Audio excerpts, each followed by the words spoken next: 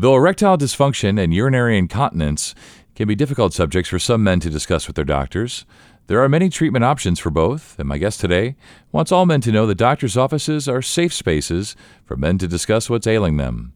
And joining me today is Dr. Elizabeth Bose. She's a urology physician with Summa Health.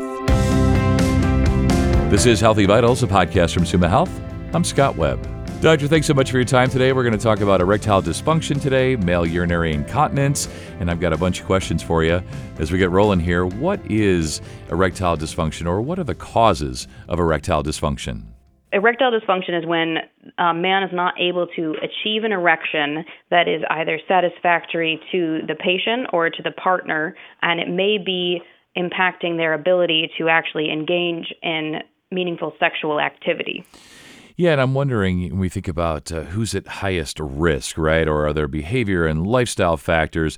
Basically, I'm asking, what are the causes of erectile dysfunction? Kind of go through these and maybe talk about who's at highest risk and so on. About 50% of men over the age of 40 are at risk for some form of erectile dysfunction. Erections are all about getting the blood flow to the penis, so getting it where it needs to be and then keeping it there. The men who we see most commonly who are at risk for erectile dysfunction may be men who are diabetic. Diabetes affects your blood vessels, and it also affects the nerves. So it makes sense then that it can also affect your ability to achieve an erection. In addition, patients who have hypertension and are being treated with medications to bring their blood pressure down oftentimes have difficulties with erections. We see patients who have coronary artery disease or peripheral vascular disease who may have difficulties with erections. Sometimes it's related to medications that the patient needs to be on, and it's more important that the patient be on that medication, but that doesn't mean that there aren't options for us to treat them. In addition, patients who have gone through treatments for different forms of cancer, prostate cancer specifically, but also other cancers involving the pelvis or any of the organs in the abdomen, can potentially lead to erectile dysfunction. So for those patients, the pathophysiology as to why they developed erectile dysfunction might be a little bit different. It might be a side effect of the treatment that they underwent or from a previous surgical procedure that they may have had. So there's a wide range of men who are affected by difficulties with erections, ranging from younger men in their 30s and 40s to older men up into their 80s and 90s. I see a wide range of patients from all walks of life who are treated for erectile dysfunction. Yeah, so medical conditions, medications, as you say, it's a wide range. Are there some behavior and lifestyle things as well that men may be sort of causing this unintended or unwanted consequence? Yeah, certainly. So excess alcohol intake. Alcohol is a depressant. So a depressant means that your body is kind of suppressing a lot of its natural systems. So alcohol is something that can affect your ability to get an erection. Certain medications that you are prescribed, we talked about, but also medications that you may not be prescribed. Marijuana is something that's very commonly used, and it is legal in many states and is used for many different purposes nowadays. But it also has the ability to impact your body's ability to get an erection. In addition to that, narcotic pain medications, whether you are being prescribed that for something, those also can limit your ability, and obesity. So the healthier lifestyle that you lead, the more physically active that you are, those are going to be things that are going to help preserve your body's natural erectile function.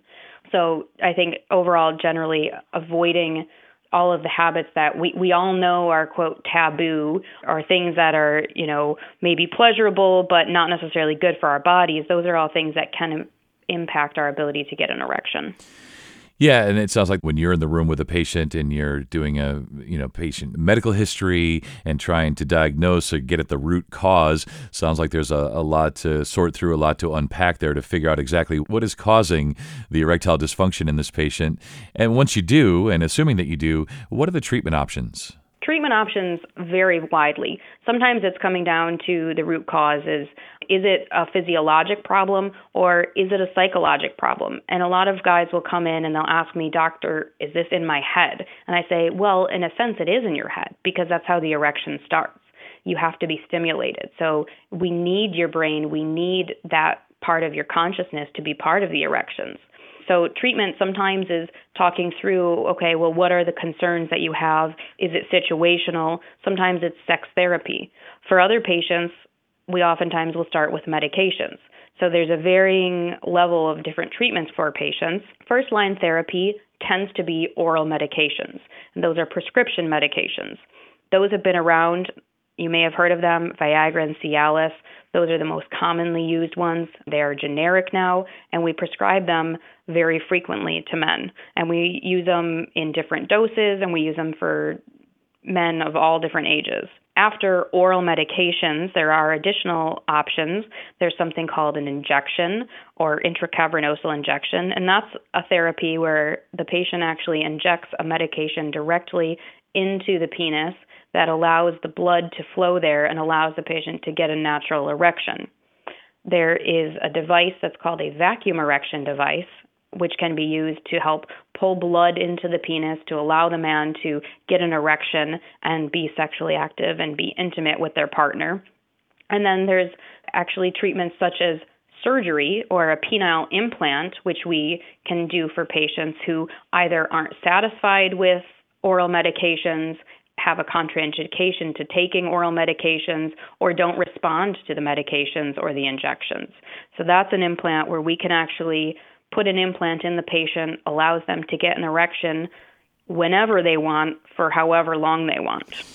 So obviously lots of causes, lots of treatment options. Thankfully, we have experts like yourself to help sort through all of this. Let's switch gears just a little bit and talk about male urinary incontinence. It seems like it kind of goes with this conversation. What are the most common causes? Most commonly, we're going to see male urinary incontinence or stress male urinary incontinence in a patient who has had something called a prostatectomy. So these patients will typically have been diagnosed with prostate cancer and undergone surgery to remove their prostate. Another reason that we might see that is a patient who has had some sort of surgery on their prostate or their urethra. That's the most common reason for stress incontinence. After that, you can understand that they've gone through a pretty significant surgery to treat or hopefully cure their cancer, and now they're left with debilitating, at times, urinary incontinence, leaking all the time. That can be a very big lifestyle upheaval for patients, and actually treating urinary incontinence is one of my favorite things to do, whether it be a man who's leaking enough to wear 1 pad a day, 2 pads a day, to a man who has complete urinary incontinence. There are different options for them. We always start post-operatively with treating the men, doing physical therapy. So there's pelvic floor physical therapy, and we can teach exercises to help strengthen the muscles, but that's not enough for everybody. For the man who desires additional treatment, there are non-invasive options, which are non-surgical, that involves different drainage systems to collect urine or clamps to help block the urine flow. But there's actually something called a male sling, which can help if patients have mild urinary incontinence after surgery, or there's something called an artificial urinary sphincter. And this can restore the man's ability to have nearly full control of their urinary stream and allow them to return to daily activities. Like I said, it's my favorite surgery to do because of the huge impact it has on their life. Yeah, I think as we wrap up here, I want to ask you, men sometimes aren't the best at speaking up, at telling their doctors what's going on. These are the types of things we get into areas of erectile dysfunction and male urinary incontinence. Those are the types of things that maybe men aren't always great at speaking about. And so from your perspective, as a doctor who sees men, who treats men, maybe even has couples in the room, what would you like to tell them? How would we encourage them to speak up when they're having what they might feel are sort of embarrassing things going on so that they can be treated? Well, one thing I always try to reassure my patients about is that you may think that you are the only person with this problem, but I guarantee you, you are not. And it's just that, like we talked about, you're not talking about this at the bar with your friend on a Friday evening. You don't say, hey, Bob, how's it going? How's your urinary stream? It's just not something that's talked about. But when you come into the urology office or when you come into your primary care office, that's a safe place. That's a safe space for you. And I encourage you to speak up. I ask all my patients, if they come in there, it doesn't matter what they're coming in for. If they're coming in for, say, a kidney stone, we talk about sexual health. And I bring it up because who else is going to? Right. This is what I treat, this is what I do. And I try to reassure my patients and tell them, hey, you're not the only one out there. And this is something that I treat and I see on a daily basis. And I see multiple patients with this on a daily basis. And you're right, getting men to ask for help and getting them to bring this up is a challenge. And I think hopefully by spreading the word that there are many people who are treated for conditions such as this, and it shouldn't be a condition that is considered taboo. It should be something that is talked about more openly so that they know there are options, there are treatments. They don't have to suffer in silence. And there are things we can do to hopefully improve their quality of life and, potentially improve their sexual function as well. Yeah, that's perfect. And we certainly hope, podcasts like this, we hope that we accomplish that goal of engaging people in conversation, letting them know, as you say, they don't have to suffer in silence. They just need to speak up. And we hope that they do in those safe spaces. So, Doctor, thanks so much for your time. You stay well.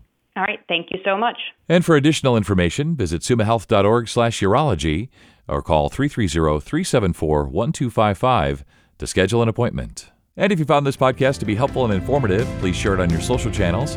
And be sure to check out the full podcast library for additional topics of interest. This is Healthy Vitals, a podcast from Suma Health. I'm Scott Webb. Stay well, and we'll talk again next time.